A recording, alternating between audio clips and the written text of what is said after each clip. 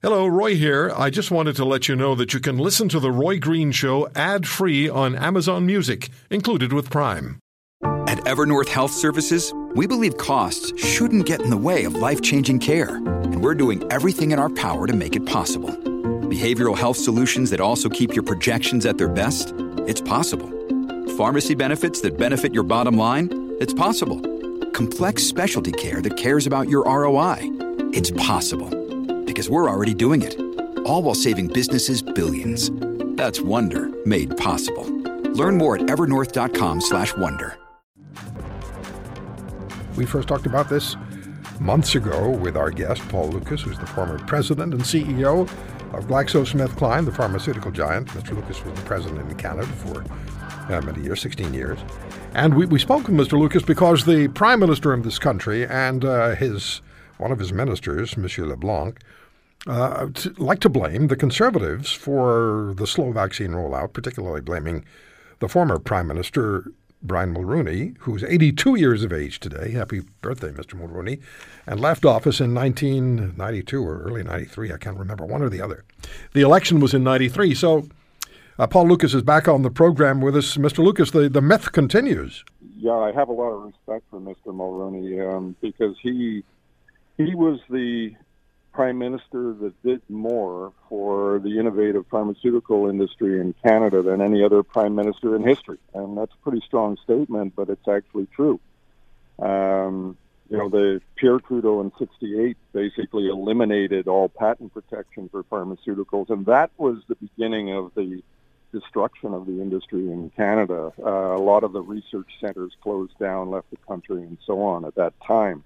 So that went on through the 70s and the 80s. Then Mr. Mulroney came into power, and he actually restored patent protection for pharmaceutical companies, which then led to a significant investment by the innovative industry in Canada. And the R&D numbers went from $100 million a year by the industry to $1 billion a year by the industry in just a few short years. So Mr. Mulroney should take a lot of credit for encouraging the innovative industry in Canada, which led to a lot of investment.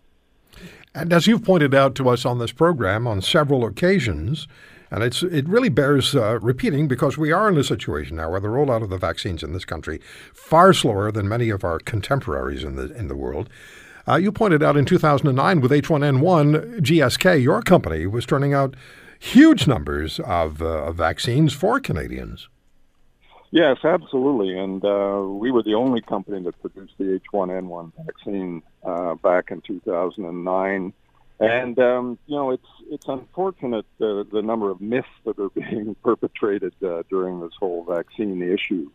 In fact, Canada has pretty good vaccine manufacturing. Not a lot, but it has two major global companies, Sanofi Pasteur in Toronto and GlaxoSmithKline in just outside of Quebec City, that manufacture a lot of vaccine for Canada and for the world. So it's not true that we don't have vaccine manufacturing capability. And there are a number of other companies that have started up, but that's kind of where we are today. And it's not the first time. I mean, you and I talked about this as well. The provinces have been blamed by the federal government for being too slow to roll out vaccines they didn't have. And then it was Stephen Harper's fault, and now it's Brian Mulroney's fault. I know. It's been interesting. When does Sir John A. Macdonald enter the picture? Right. It's been interesting to listen to the blame game. Mr. Trudeau, blamed the provinces, and he blamed Harper government, and then he blamed the Mulroney government. Then he even threw his own task force under the bus for a couple of days.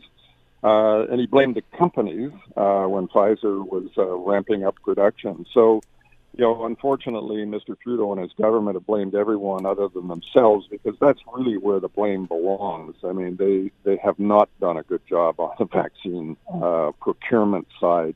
And that's what's led to a lot of the issues we face in Canada today. And the country and the government doesn't have a great deal of standing with the pharmaceutical industries globally, does it?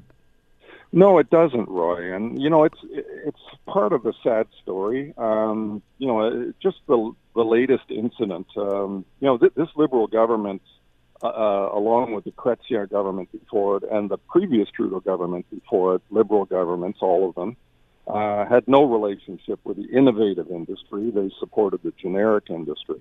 And most recently, this government, the Liberal government, has been trying to implement changes in the Patent and Medicine Prices Review Board rules, which would drive down prices even further than they are today in Canada.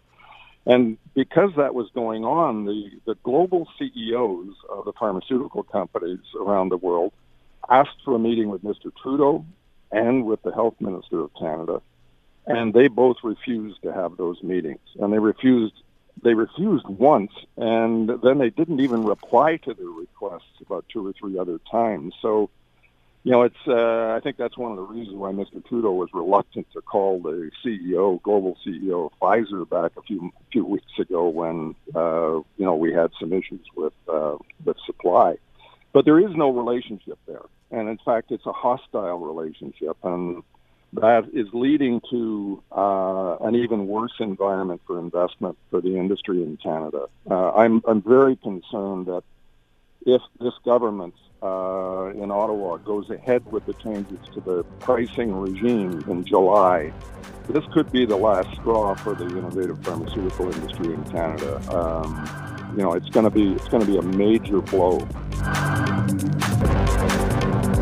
If you want to hear more, subscribe to The Roy Green Show on Apple Podcasts, Google Podcasts, Spotify, Stitcher, or wherever you find your favorites. And if you like what you hear, leave us a review and tell a friend. I'm Roy Green. Have a great weekend.